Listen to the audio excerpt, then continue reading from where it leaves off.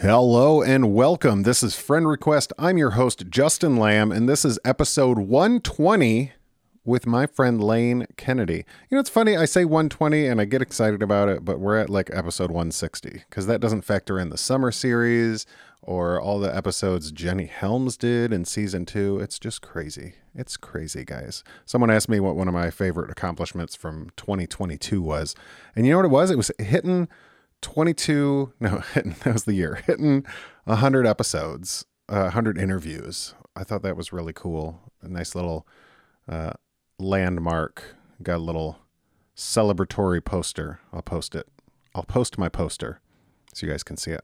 But that's not what we're talking about today. We're talking to Lane Kennedy. Lane has such an interesting story. She is a former fashion model, and she is sober, and she runs mindfulness yoga classes and really has a very interesting outlook on her own life as well as the world in general. And I think you guys are really going to enjoy it. So we're continuing this Dry January series with someone in very long-term sobriety. She got sober in 96. My friend, Lane Kennedy. You and I have lots in common. My request is sent. Would you like to be my friend? Would you like to be my friend? Like, Well, it's just a conversation, right? yeah, a conversation about you. Yeah. Okay. Well, let's see how this goes. Well, I typically like to start these off with how I know people, and we first met in the rooms of Clubhouse, Yep. in the sober world of Clubhouse, and now have a mutual friend and collaborator in Elise, and the Sober Curator. Yeah. I like to think I don't know much about you, outside You of some highlights, and so I wanna go back in time if we can, Okay. because I know you're in Northern California. Yes. Were you born in Northern California? I was born and raised in San Francisco. Oh, wow. I feel like that's unique. Mm-hmm. Just because, most people in the bigger cities of California are transplants of some sort. Yes. So walk me through that. Well, first, do you have siblings? I do. Where I are you in have- that order? Yeah. I'm the oldest. Okay. And then I have a brother. My parents divorced. And then I have step siblings as well. Okay. But it was really my brother and I growing up in a completely dysfunctional household, just being wild. Mm-hmm. Lots of video games, Atari. Yeah. I was lots of ho-hos and ding-dongs and fruit pies. Lots Lots of Pepsi. you're Pepsi hitting came all on the my- scene, and you're I was checking like, all my boxes. uh-huh. What's the age difference between you and your brother? 5 years. Okay, that's pretty significant. Yep. So do you remember him coming home Yep. from the hospital? What? I was so sad. I was so upset. No Yes. longer the only child. Yes, because I was the number one important, right? Yeah. I was the special one, and then it was all taken away from me. Did that turn into some childhood resentment towards baby brother? There was definitely some resentment. I didn't really get over that resentment until my brother was in a near-death, car accident. Wow, Yeah. that'll do it. And How that old was he changed when that everything. happened? Was that later in life? He or was He was in high school. Oh, wow, I want to still say young. a senior or junior senior that time frame. Wow. Yeah. Um, And everything disappeared after that. I was like, oh, okay, wait a minute. yeah. You mentioned your parents' divorce, and how old are you when your parents divorce? I think I was 10. Okay. Yeah. How do you remember that experience? Because that's always interesting to me. I was 4 when my parents divorced, so my brother was almost 8, and so we have very different experiences of that time. Yep. Well, my parents had this behavior of coming together and separating. Okay. And I'm a child of the 70s and 80s. So it was peace, love, and rock and roll, and we're going to be together, and then we're going to go live on a bus, and then we're going to be apart. And so there was, I didn't really know what was happening until the final, like, we are separating, we are getting divorced, it's over. And by that point, I was 10, and I remember my mother driving away in her car, and I was standing, you know, outside waving goodbye. That was intense. And you know, divorce papers, and it was always females, girls always went with their mother, and I did not want to go with my mother. So I was like one of the first children, like a big deal, a big case of being, I'm going to stay with my father. Yeah, I was going to ask, because custody, I mean, yeah, especially the 80s and 90s, like, yeah, unless your mom it was always murdered with their somebody, mother. Yeah. It was just, you went with your mom. Mm-hmm. What was that like? Like, how did that play out? Well, I didn't know anything at that time, right? Like, I didn't know. It was great for me. I became a latchkey kid. I came and went as I wanted to. I started taking care of my brother. You know, he was 5, I was 10. By the time I got into high school, I was drinking. You know, like, it was just fast adulthood. Yeah. So did you have, like, see your mom on the weekends or anything, or was it just? No. Okay, so No. it was just mom was gone. Mom was gone. I would see her during the summers. Okay. And I couldn't I just hated it. Okay. And so you just played the mother role. Just I like stepped that. into that. Yeah. Pretty much. And then are you going downtown or anything like that? Like, how close are you to the city, and what influence does that play on you as a younger kid? It's huge. I loved getting in the car and going places with people, and sometimes people that I wasn't supposed to be with. Nobody was supervising me, right? So by the time I was 13, I had a 16-year-old boyfriend, or 12. I was 12, and he was 16. So I was already in the car and on the move. Yeah. Which was, you know, not the greatest. So I was very active as a young adolescent. And I mean, this is even back then, like, San Francisco is expensive. What's not as bad as it is now, but what do your parents do, or what did your dad do, I guess, when you were living there, like, for work? So electrical, like in the electric trades, right? He was an electrician. He had his own company. Okay. And, you know, there would be times when we had a lot of money, and then there'd be times when we had no money. Yeah. It's feast or depends famine. on work. Yeah. Yeah. And then you said latchkey, which love that. So many good memories of latchkey. I know, right? It's just like a very, like, unique, you either get it or you don't. Yep. When do you start, like, staying home alone with your brother and being the supervisor, which eventually I'm assuming leads to you, like, being like, I'm going to go do this instead? Yeah. That was like 11 years old. Okay. I was completely left alone. And then you're getting a 16-year-old boyfriend at 12. You're going downtown. Yep. Do you start drinking that early? Yeah. Like 12? 12. Tell me about that. Wine coolers. Wine coolers. Bartles and James. Oh, B&J. Yeah, my dad had a girlfriend who drank wine coolers, and I just thought it was so, you know, she was so fancy and glamorized, because my mom and dad would, you know, we would go to Golden Gate Park, and they would drink red wine, and it was like, ooh, wine, ew, right? Just it didn't, I don't know, it was not great. Or Coors. Yeah. And so when she came around, it was these wine coolers, and she would put them in the glass, and she would shake them, you know, like she'd sift them, and I'd just be like, oh, mesmerized. So that was an early favorite, wine coolers. Yeah, it's funny to think beer and wine, like the two most popular things that people drink, are both acquired tastes. No one comes out the gate and goes, this is fantastic. No. Yeah, that's interesting. I did like my dad's beer, though. I remember him like really early on, like sharing his beer, like cans of beer with me. Yeah. Just, I don't know why he was doing that. I don't, like, but I do specifically remember like holding the can. You know, I have little hands when I'm 4 or 5 years old, Yeah.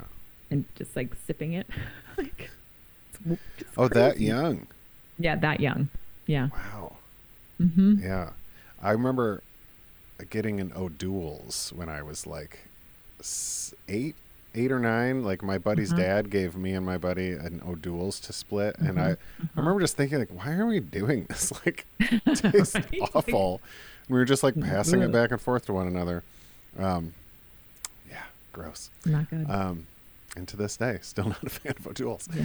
Um, So I mean, what does that look like? This is like main development years, right? This is junior high, high school, the time when like Yeah. junior high especially sucks for most people. And you're kind of, for lack of a better like term, just getting into trouble, right? Or finding stuff. Oh yeah. Oh yeah. And what does that There were look like dance parties, and I was the one making out with people. Right? Just what does school it look like? horrifies me. School, you know, every day going to school, showing up. I wasn't the best student, but I made sure to maintain B's.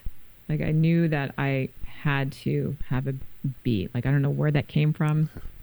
Well, I think it came from my acknowledgement of, you know, well, that person got an F and they got in trouble. Right. So I didn't want to get in trouble. Yeah. So I maintained that kind of B average. And I played sports. Okay. So that was really important for me to be on the sports team. Yeah. I was super athletic. Which feels Yeah. counterintuitive to the I know. drinking and partying, and well, I mean, maybe not. I guess if you think of some sports teams in college or in high school, that's involved. But when everyone's doing it, Justin, it's like, Yeah. hey, right? Like Exactly. everybody was drinking, right? My boyfriend was drinking, so it was fine. He was a football player. What sports did you play? So I did volleyball, I did track, and I did swim team. How much of that was just to not be in the house? Oh, 100% all of it. Okay. All of it. Soccer, all of it. I just did not want to be home. I did the less time at my house, the better off. Yeah. And do you have any sort of plans or ideas for the future at that point? Like when you're in high school, college, or anything like that? No plans. Okay. Nothing. When I got into high school, there were nothing on the horizon. I had no idea what I was doing. And I remember somebody saying, this is going to be the best years of your life. I thought, what are you talking about? I hate this. Yeah. Yeah. And you mentioned like not liking going over to your mom's or seeing your mom in the summer. What's Yeah. your relationship like with your dad when you're a teenager and he's dating and Yeah, it was, you know, he was pretty busy and I was left alone. And he had this woman that he had, you know, dated and then she became my stepmom. And our relationship really revolved around her. Like she became the authority. And she drank a lot. And she would be very sloppy and messy. And there were drugs in the house. And it was almost just like, it's bullshit. Like your life is bullshit. yeah? How old were you when he remarried? I think it was 13, 14 in that Okay. zone. So like You right know. starting in high school. He gets Yeah. remarried. Yeah. Yeah. You mentioned drugs in the house, and I'm curious, just given how you described your parents' relationship and living on buses and stuff, Yeah. were there just always drugs in the house throughout your childhood, or did that? Oh, yeah. Okay. Yeah. Yes. I was like, that checks out. San Francisco, Yeah. living in buses. Yeah. It's- It was just a part of the culture. This Yeah. you know, like, yeah. Everybody. Were your parents just hippies, or was it just like a? 100%. Okay. Yeah, and Mhm. you know, there's some generic counterculture there, so I wasn't sure. Okay. I mean, I think they started off that way, and then there was this realization of, oh, I have a daughter, I have a child, I need to support, Yeah. and they kind of moved away from that kind of free loving style. But there was definitely, you know, rock and roll and cocaine and like, Yeah. there again, it's the culture. We call it the 80s, Lee. Yeah, that's it. It moved into that Yeah. quickly. Oh yeah.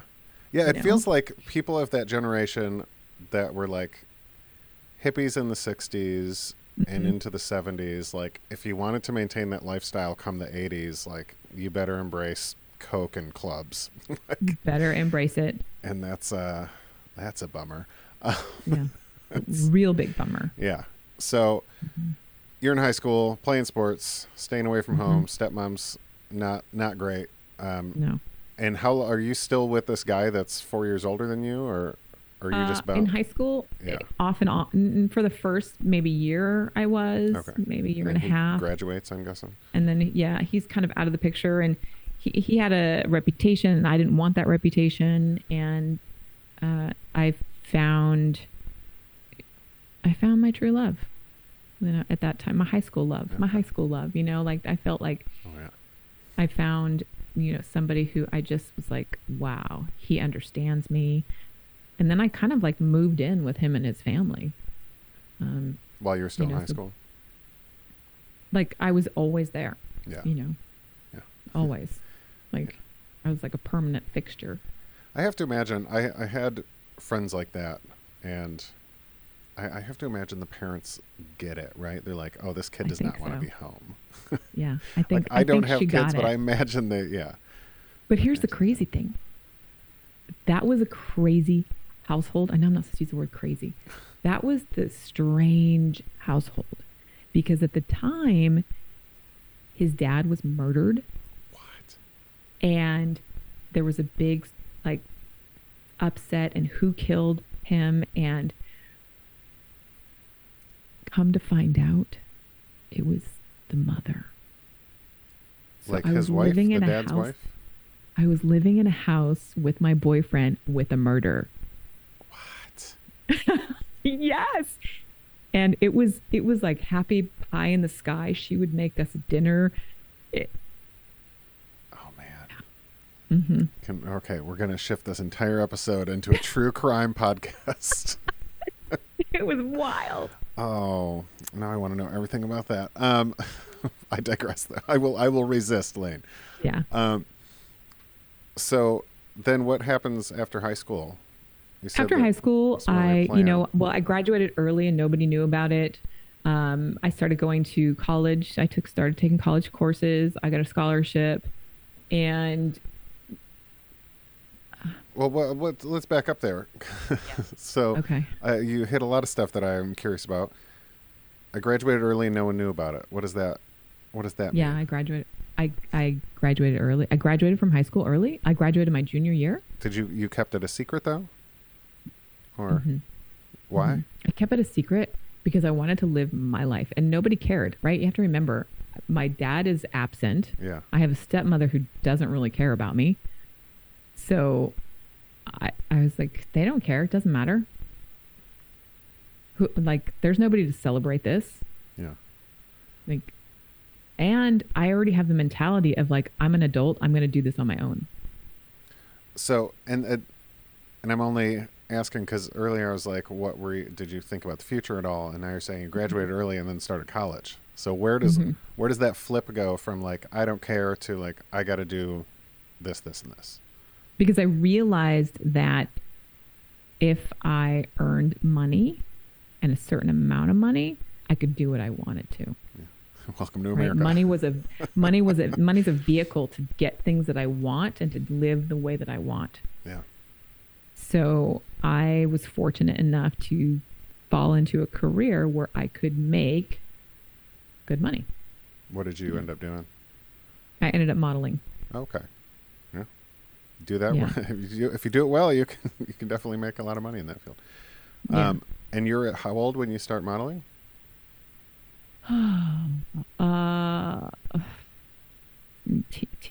18. Okay. So you graduated early, you start taking college courses, and then you get a job modeling while you're doing college. Yep. And then I'm making more money than my dad was making, right? So I just it didn't my life just kind of propelled me forward. Tell me, without my permission. This is the 90s, correct? Mm-hmm. Yeah. Tell me about modeling in the 90s. Oh my God, it was great. Great. Go on. So great.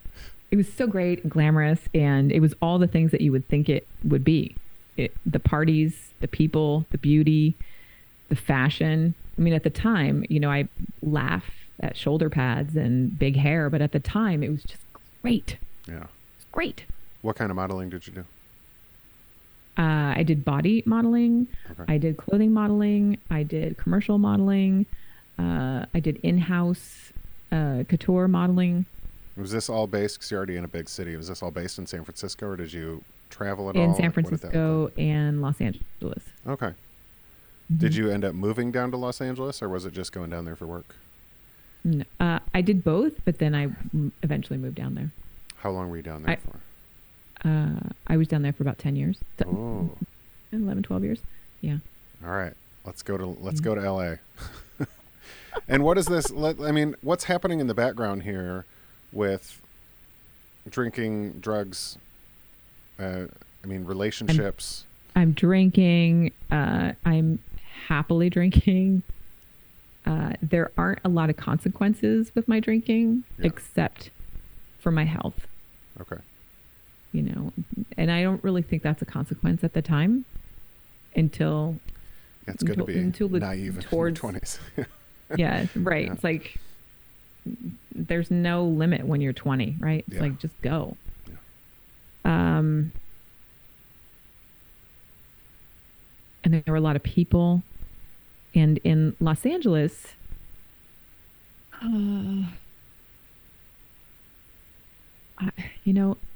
I dated both men and women. Okay. And so then I ended up with somebody who was well known in the music world, and it was kind of a head trip for me because she was like more popular, like in this weird way, more popular than me, and I didn't really like that. But we drank together, we used together, we traveled together. She would go on the road, and it just became really messy. This is again the 90s, and I don't know. It was kind of a wild time. Yeah. When do you start dating women? I start dating women. Like, how old are you? I want to say my early mid 20s. Okay. And I ask because I've talked about my own experience with people of today's generation Mm-hmm. that are just like, what's the big deal? And I'm like, there's no big deal. But when you go back to like the 90s, early 2000s, I mean, if you go back even 10 years ago, there's so much stigma built in. So Huge I'm just problem. curious, like, what does that look like in your mind? Like, what's that thought process? Where do you find comfort in it? Yeah. Well, it was really hard because when I was in 7th or 8th grade, I had an experience with a classmate and I didn't know what was happening. Right. I didn't even know, like, what is going on here. Yeah. And then I had another incident when I was probably, maybe 14, 15, right in there with another classmate. And I thought, this is very strange. Yeah. And my mother had a gay friend. And one summer, she took us to this commune. It was a gay compound. And that was my association with being gay, was men. I didn't understand that women could be gay as well, or have, And so I just had this like, oh, I don't want to be gay. That's crazy. Like that is, I don't want to be walking around naked with people. Because again, that was what I associated with, as being on this compound with music and people were getting high. And that is not where I wanted to go. So when I was in my early 20s and I met this woman, I ended up at a gay bar, and it was like a gay disco, and it was just loud and fun, and I was drinking, and it literally just happened. There wasn't any thought process around it of like, oh, I'm going to do this. Yeah. or this is who I should be with or anything. It just happened. Was there some like instilled shame from those early experiences? For sure. Yeah. Yeah. Like, what do I do with this? Yeah. Like, And I nobody imagine can you know see it about as this. either you're gay or you're not, right? There's no Right. bisexual. There's no Right. Yeah. Right. But I was one of the first people to like kind of step out and be, I like both men and women. So what's the problem? Yeah. Like later on in my life, as I developed, because it was either you're going to be gay and you're going to be with the lesbians and the dykes. Yeah. Because that was a real problem. If you suddenly liked men, but you had already been with a woman and identified as being gay, that was a head trip. Like you were betraying your own kind or something. Oh my God, big. There was more trauma around that. Yeah. I'm curious with the modeling, did you have to deal with any like health issues as far as eating disorders or anything like that? Or 100%. 100% eating disorder. I know it typically comes with the territory. I just don't like to assume. 100%. If somebody says they don't have an eating disorder, let me ask them. let me have them all the time. Every person I know in the fashion industry has an eating disorder. Do you think, reflecting back, that was you were kind of almost primed for that? Because a lot of eating disorders are based around you have something to control, and you grew up in a household where you didn't have that control. It sounds like you were always kind of going out and trying to find Yes. that in something. Yes. And then obviously you're in the modeling business, so you have a physical image that you want to Mm-hmm. keep a certain way. Like to the eighth of an inch, I had to keep my body. That's wild. It's so binging and purging became, like a part of just reality because I could not lose the shape of my body. Yeah. Right. So that was really hard with drinking because I would get puffy. And I would have to plan things. Like I knew that there was something coming up and I would plan, I need to get cocaine. Like I'd have to buy drugs to be able to make that happen by that date. There's a lot of planning. Yeah. It's organization in the worst kind of way. Yeah. The worst Yeah. way. Yeah. The worst. Yeah. I get that. Let's see. If I'm going to be drunk by 4, I have to be high by Yeah. 9. Oh, Yeah. the worst. So that last. And I still struggle. Yeah. So I still struggle with food. Okay. Like I don't struggle with alcohol. I struggle with food. Yeah. And they live in the same world. Mm-hmm. Mm-hmm. Food's just, I think, there's a lot of arguments to be made about food being worse because it's a necessity. You have to eat. Yeah. Yeah. Yeah. It's really hard. And I think that's really, I have a lot of friends that, like in the therapy world, that specialize in eating disorders, and that's a tough one.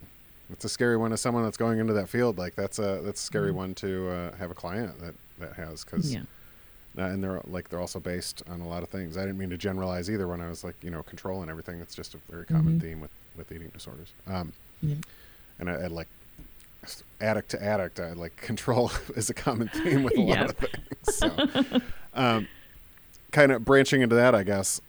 So you're modeling, you're in a relationship with this musician. Mm-hmm. What takes you out of LA? What kind of calls it quits there? Or? 9/11 happened. Okay. Yeah. How did that 9/11 impact happened. you in LA and your career and everything? Yeah, 9/11 happened. I was working. I woke up that morning with my roommate screaming. I was dating this guy. And it was just such a heavy day. And he showed up at my door and said, "Hey, you want to get a puppy?" And I was like, "What?"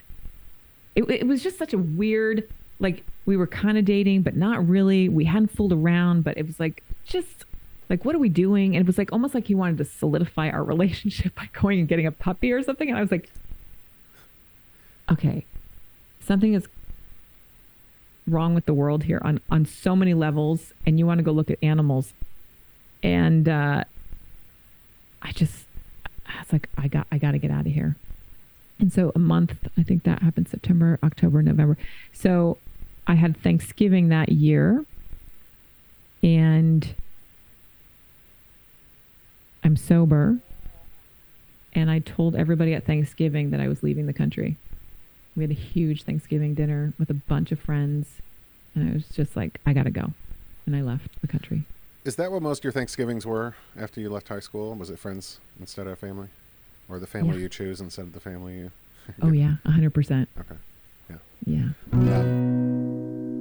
Whether you are participating in Dry January, or maybe you're just a sober person listening, or maybe you're not sober, you're not participating in Dry January, and you just need a little bit of something to break up all the drinking, I have some great news. I am working with a brewery called Well-Being Brewing, and all they do is non-alcoholic craft beer. I'm talking IPAs, ambers, wheats.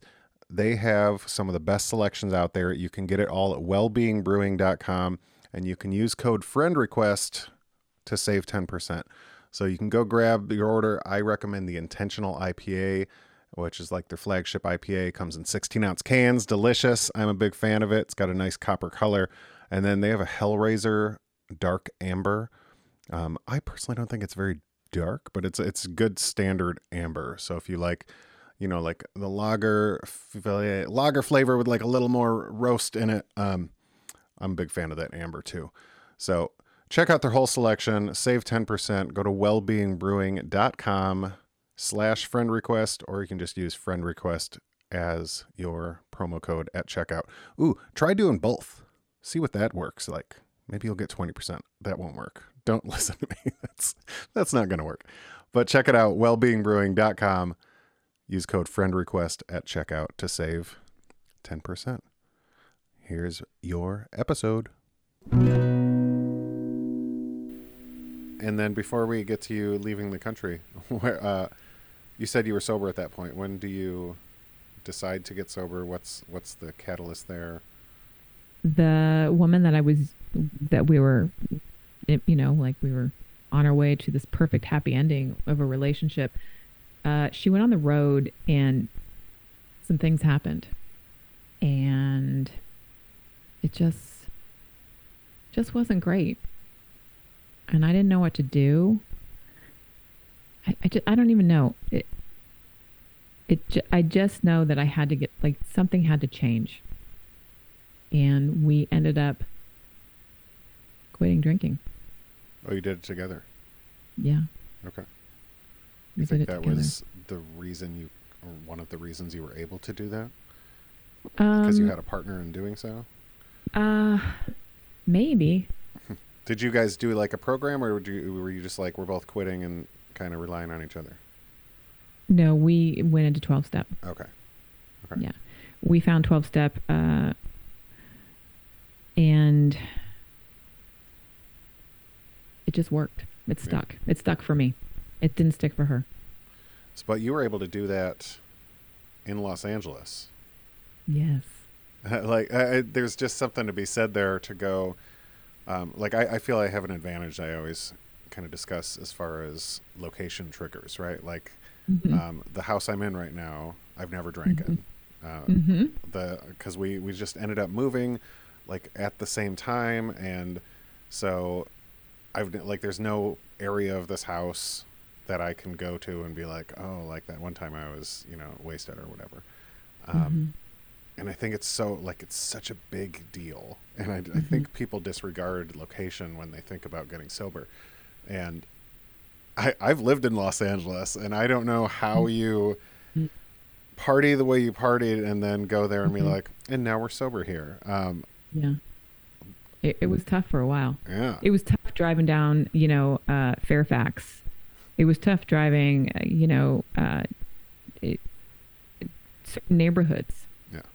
Right. I couldn't go to this Mexican restaurant named Merrick's because of the margaritas and the chips and the guacamole. I couldn't go there. I couldn't even drive by it. Yeah. I'd have to find a different, path.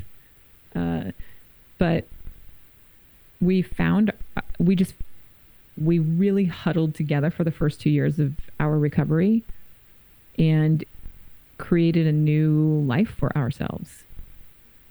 So grateful for what we found and the community that kind of built around us. Yeah, it was a really cool time. What year is that you get sober? 96. You've been sober ever since? Every day. Well, Yeah. screw you, Lane. That's remarkable. So fast forward then again, 2011 or 2001 happens, September 11th. Thanksgiving, Yep. you say I'm leaving the country. Yep. What? Where do you go? And also, Yeah. I'll tell you what. Of all the things to want to do after 9/11, I feel like leaving the country is not on many people's list. Like this, there was such Right. a unity Everybody of like thought I was America insane. now. Also, like Yeah. no one wanted to get on an airplane for a very long time. So, Hmm. where do you go? Why do you do it? Yeah. Everybody thought I was absolutely insane, but I thought it was the most sane thing to do. Like, I did not want to be a part of this country. Yeah. I did not want to be in Los Angeles. I just, nothing felt right. And so I ended up in Bangkok and I fell in love with that city. I fell in love with the people. Very different. Very different. I had a pretty good bank account, so I just lived. I didn't have to do anything except immerse myself into recovery. I found recovery there. I helped recovery there. I worked for an NGO and did a lot of work there. I worked with the ambassador to Myanmar. I just got involved with life. Yeah. Wow. In thinking like you lived pretty solely on the West Coast, and then, going anywhere from just California is going to be some sort of culture shock. But Yep. Bangkok, I imagine, is Oh, it was heavy. It was like a 10,000-pound building fell on my head. Yeah. It was like, what? a 10,000-pound Yeah. building of your own desire. Yeah. What? Why Bangkok? Why not? That's not Literally, an it was- answer. Did you spin a globe and just wait until your Pretty fingers much. stopped? Pretty much. There was a woman that I was hanging out with, a friend, not somebody I was sleeping with. And she said, I want to go ride elephants. And I was like, oh, that's a good idea. Where can we do that? And Thailand came up. Yeah, So that's fair. Thailand it became. I came to LA 3.5 years after you left LA. Mm. Did a lot of the same shit you were already talking about. Yeah. Modeling primarily, obviously. No, Uh-huh, none of that. Did you model at all after you got sober, or was that like off the table? Yeah. Oh, I you did? stopped modeling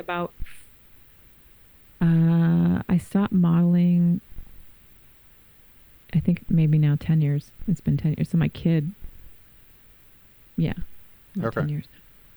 How was? We'll get out of LA eventually, I promise. But how was modeling newly sober?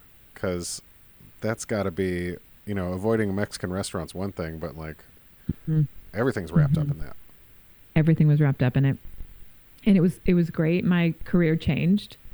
I had this wonderful agent. I worked with this really great agent, and she just kind of, she was always there. Her husband were always there for me to kind of guide me in, with clients. Yeah. And it worked out.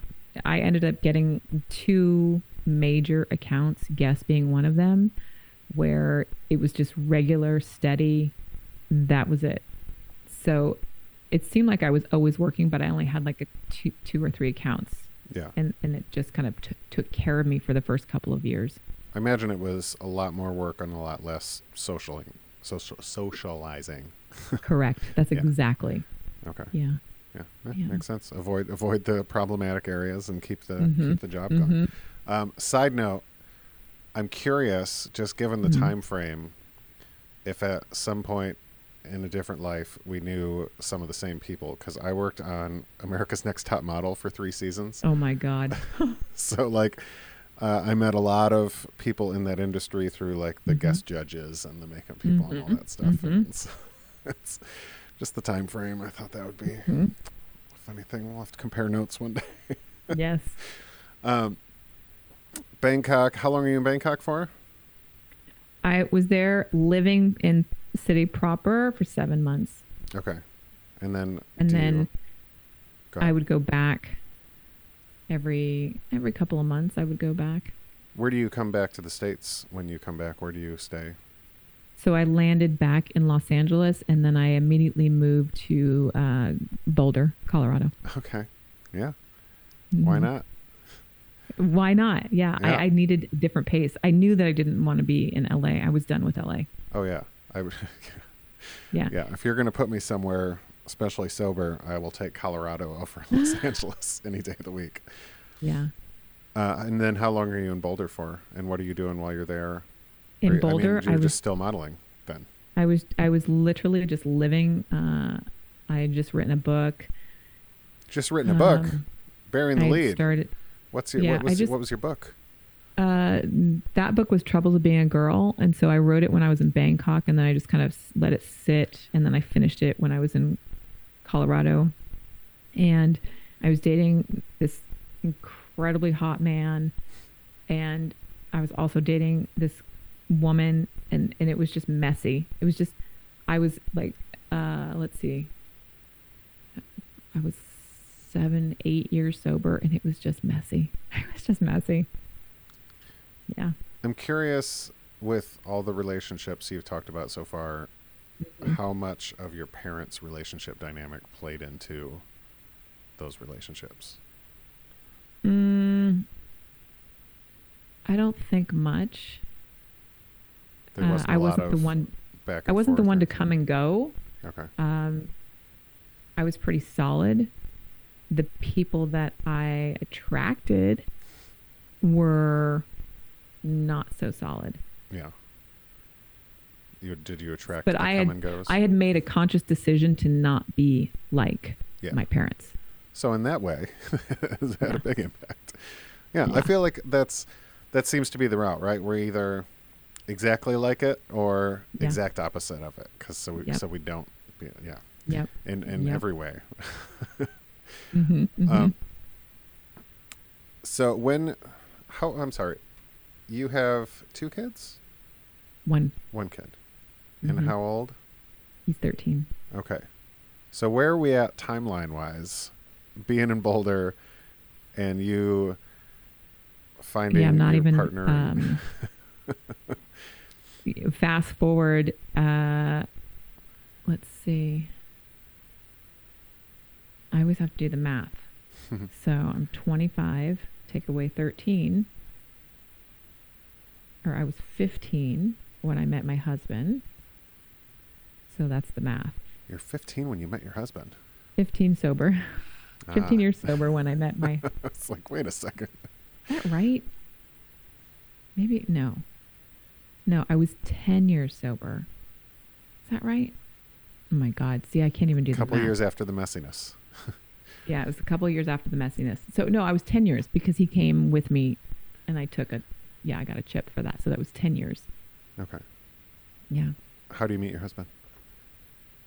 Oh God, through this wild online dating scenario. I was like, oh, I'm going to try this. And it was like horrible. This is early online dating, if my math is correct. Yes. Early, it was like, no, there were no apps, right? It's all Yeah. online, and it's just a horrible experience. Does it Yeah. freak you out to think of how people date online now? Now, no, it's no big deal. And I knew back then that it was going to be no big deal. That's why I did it. Yeah. Like, I was so kind of tuned into the computer that it didn't bother me. Like, I already had a vision that this is where we would be living. Is there something that happens that makes you decide, like, I'll do online dating? Because I imagine blonde model in your 20s and 30s, like Mhm, finding a date mhm. isn't very difficult. So what? You know, at that time, I worked a lot. Yeah. And it was also the time of, there were a lot of shady things happening here in San Francisco. Like what? There were just a lot, like the tech boom was happening. And so Or just like business wise, there was a lot of shady stuff happening? No, just in the dating world, there was just weird things happening. Weird parties, hookers and drugs. Okay. Just, it was a weird time. Stuff you wanted to avoid. Yeah. Yeah. And so I thought, I'll go online and find somebody to date. And I tried, and I went on a couple dates, and it was horrible. It was just a horrible experience. And then my last date was my husband. Okay. I'm curious about your. I'm done with this. I'm curious about your self-described affinity for technology, and how. What? Well, because I often have this theory that I'm kind of this last, like, piece of a generation to be good at technology, because my brother's 3 years older than me, and I would be surprised if he could log into his email without assistance. And there's a lot of people in that realm, and obviously things have gotten better and easier, and Zoom has, like, this pandemic, as crappy as as it has, people have learned how to do stuff because they have to. But growing up without computers, for the most part, a lot of people have found it hard to, like, assimilate into that. And I imagine just living the life you've described, I don't know what role technology plays in that. And so how do you get to the point where you're like, no, about dating apps or websites, and you're comfortable with technology in that way at that age? Is that a weird question? Well, I think so. In my career, right, because I was in fashion was cutting edge. Like, it's always been, it's got to figure out, and it's got to morph and change, and it's got to get into the world. So how are they going to do that?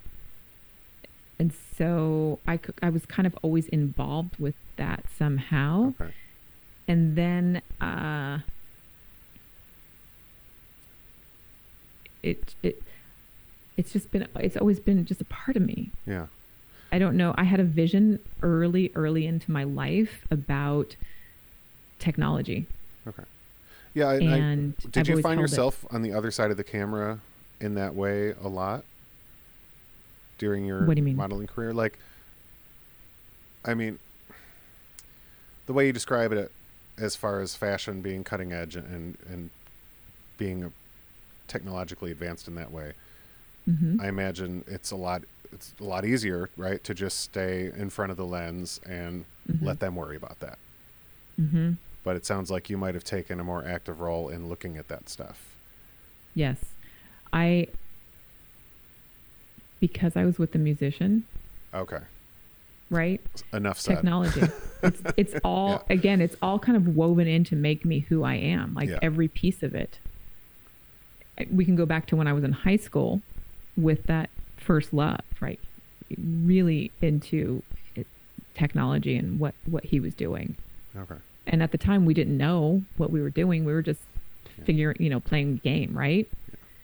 So then, go to her and understanding that when she got Pro Tools or something on the right, there was like, oh my God, she can manipulate sound and do things. Yeah. And then creating, what's his name? Derek Sivers with CD Baby. And then having that CD come out, right? Like I was always right there with these people. Yeah. And so it just kind of brought me with it. It's a good wave to be a part of. I was in the wave. Yes, I was in the wave. Definitely in a good location. When you talk about dating, like Tim Ferriss was on that site being shady, right? And I was like, All right. And that's back in the day, like. Yeah. And we don't really know what's happening. We're just all a part of it doing it. Yeah. Yeah. Yeah. There's plenty of ways to be shady on the internet. Yeah. And not that Tim Ferriss, I'm not saying that Tim Ferriss is shady. No, I that's know. Not what I'm saying. I'm just saying. No, that's the soundbite. God, great. That's just what I need. Oh, I'm going to let you in on a secret. Tim Ferriss does not listen to this podcast. But Tim, if you are listening, let everybody know. So you meet your husband. You guys meet online.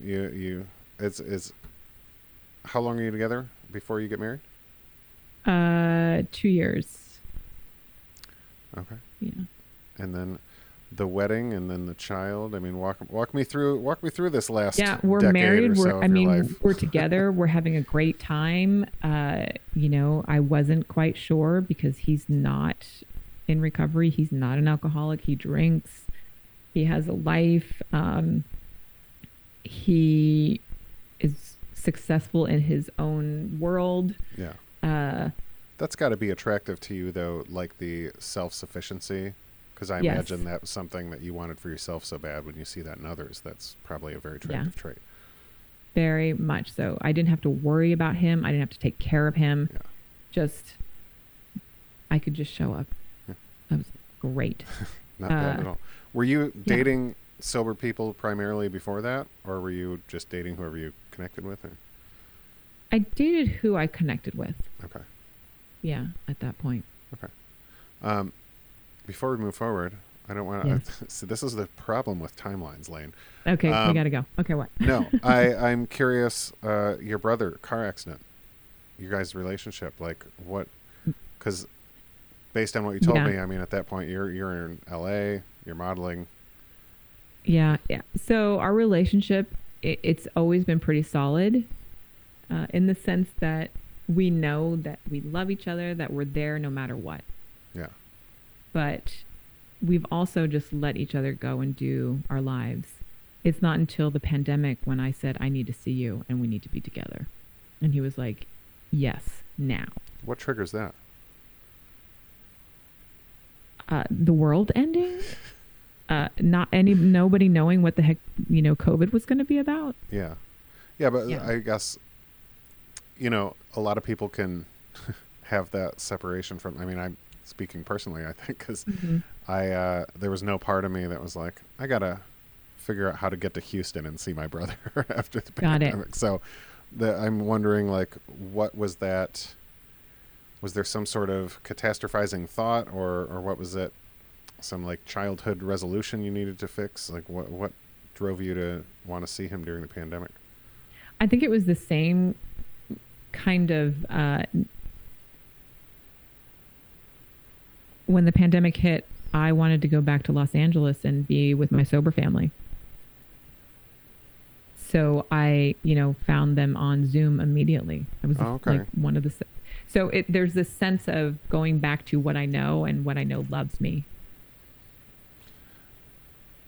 Did that stem from like a sort of loneliness?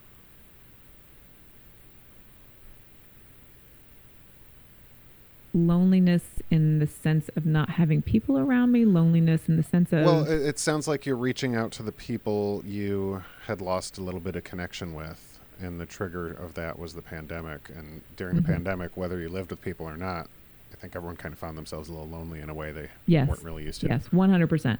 Okay. Yeah. Like, I'm used to having a very active life with people. Right. So all of a sudden I'm forced to sit in these walls with two other beings that I'm with all the time. And I'm like, oh, this is not... And yourself. I'm not used to this. Yeah. I'm okay being with myself. Yeah. It's being able to bounce around with other people who, there's a sense of my brother and I, would have spitball fights, right? There's a sense of like, I'm going to love you no matter what. Not that my husband and my son don't love me no matter what, but there's just a sense of like, DNA love. Like you can't. Well, you've been in the trenches together too. Yeah. Yeah. Yeah. So, and I think that's the same for going back to my LA sobriety roots. It's like back to the trenches. Yeah. What about your parents? What happens with the relationship with your parents when you get sober? I fixed it. I showed up and I was a daughter and was, did everything that I could to make things right. Yeah. After the lying and, not being a really great daughter. And then they're both out of my life now. Okay. Was there... Some people, it's like I had to change. Yeah. And I had to take care of me. Yeah. So I changed. Some people never change. And they didn't change. Yeah. Was there ultimately a forgiveness before removal? Me forgiving them? Yeah. Them forgiving me? I mean, I guess both. I'll take both answers. Yeah, I think there's a sense of I was able to forgive them for the early years. Yeah. And now I am in a place of neutrality. Yeah. I know we're hitting the hour, so I want to make sure I fast forward a little bit and talk about some of the stuff that you're doing right now, because you are one of the people I know that has a lot going on. Mm-hmm. I know you have the podcast, you do some writing, but what else do you have going on right now?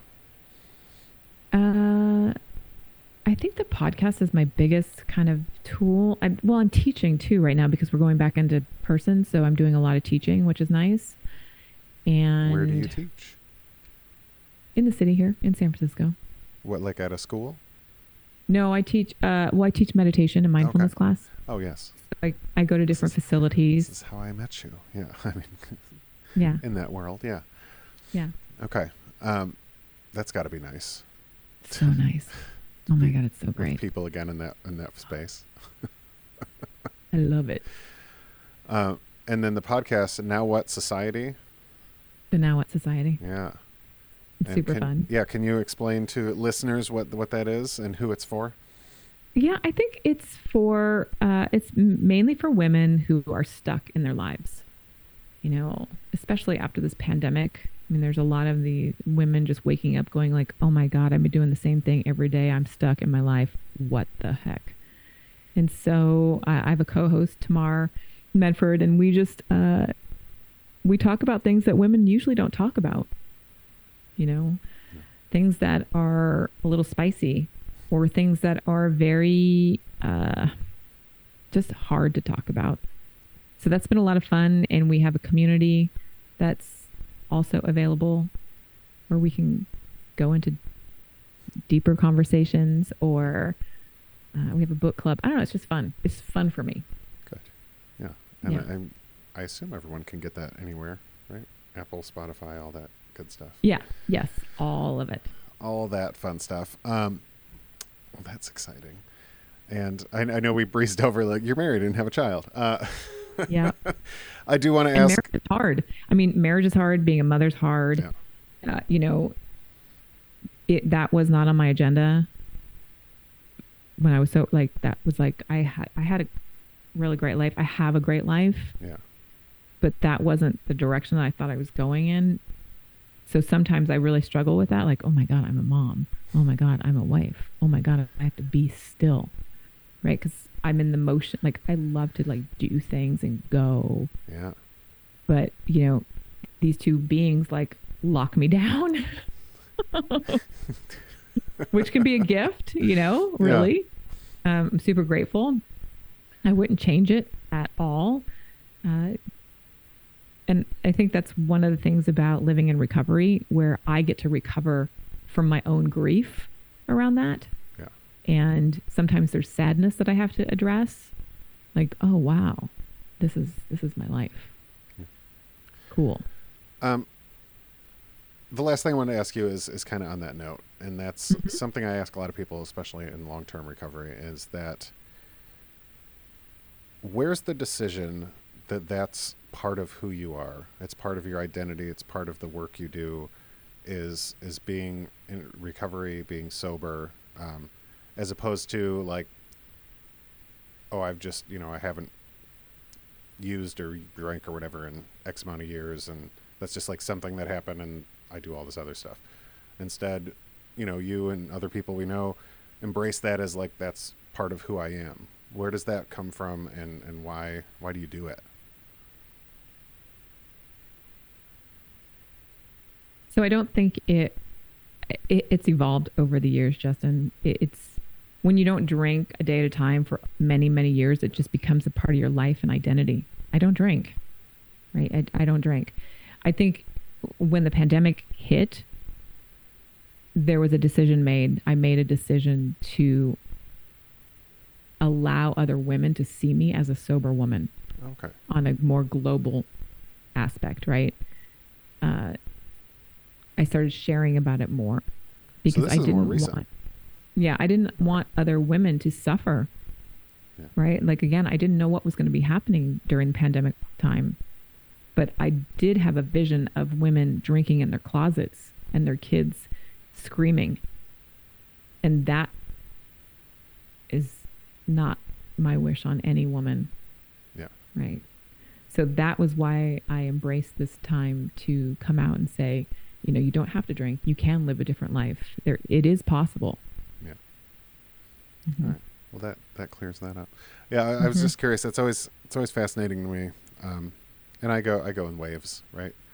It's nice to be the person that people reach out to, but then it's also nice. I mean, for me personally, to just be like, I'm not drinking today, but I'm also not going to worry about it. Yeah. as and part of I my don't. identity. Yeah, I don't think I carried around like I'm sober. Yeah. Like it's just who I am now. You don't have a facial tattoo. Yeah, no. Oh God, no. Yeah. I could talk to you for another 3 hours because now I have a bunch of questions based on, as a fan of 90s pop culture. Yes. I'm going to turn the recording off and ask you for names of everybody you mentioned. Great. Oh my God. You're hilarious. But yeah, I appreciate the time and yeah, I appreciate you. Thanks for having me, Justin. You and I have lots in common. My request is sent. Would you like to be my friend? Would you like to be my friend? All right, you just listened to my interview with Lane Kennedy. I will be completely transparent. I Googled so many things when I was done talking to Lane because, I don't want to come off as like a star fucker, but I wanted to know so many things, like who was this woman you were in a relationship with? And like she said she had like a guess. I'm telling you, Lane, if you're out there, send me those pictures. I looked for Lane as a guest model in the 90s and I couldn't find it, but that was such a huge fashion campaign. I mean, every magazine, right? Every Rolling Stone, every alternative press, all the wonderful 90s, late 90s alt magazines, as well as your Playboys, your high fashion, like all that stuff had guest ads in it. So I don't think I'll be able to find that, but I think I did find the musician. I'm not going to tell you guys who it is, but I'm excited that I think I found it. And there was some things that stuck out to me that I think are very interesting. And I wonder about these narratives that we tell ourselves about our own story, right? Like she spoke about having her father be the one to raise her instead of her mother. And that was, I mean, I can tell you as a child of divorce from the 80s, like that was unheard of. But to refer to it as like a landmark case, it's very interesting to me. I wonder what that looked like in that area at that time, as well as, being essentially bi in the 90s and what that looked like as well.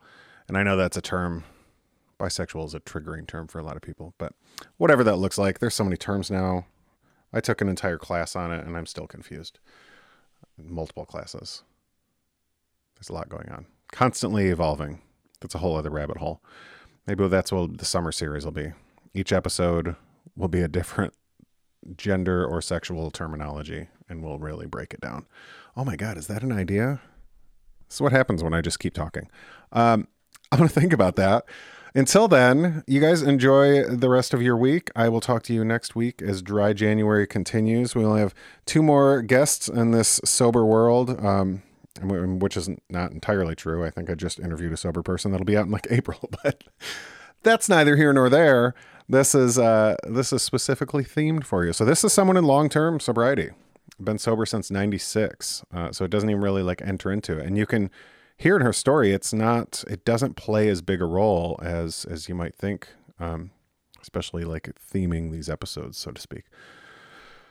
That's all I got. If you like what you hear and you want to support the show, please head over to patreon.com/friendrequestpod. It's just about $1 a month and really helps me pay for these hosting fees and all that stuff. And I'll be honest with you guys, I don't put a lot of stuff out there. If you send me a message through there, if you're a Patreon supporter and you're like, I'd like to see X, Y, and Z, I will do X, Y, and Z like pretty much immediately. I love meeting those demands. There's not a lot of demands out there though. So I just kind of put up stuff I think might be interesting and you guys can tell me whether or not it is. But it's only about $1 a month, so I don't think anyone's losing too much, and I appreciate all the support. So thank you for that. Patreon.com/friendrequestpod. And I will talk to you guys next week. Okay. I love you. Bye-bye.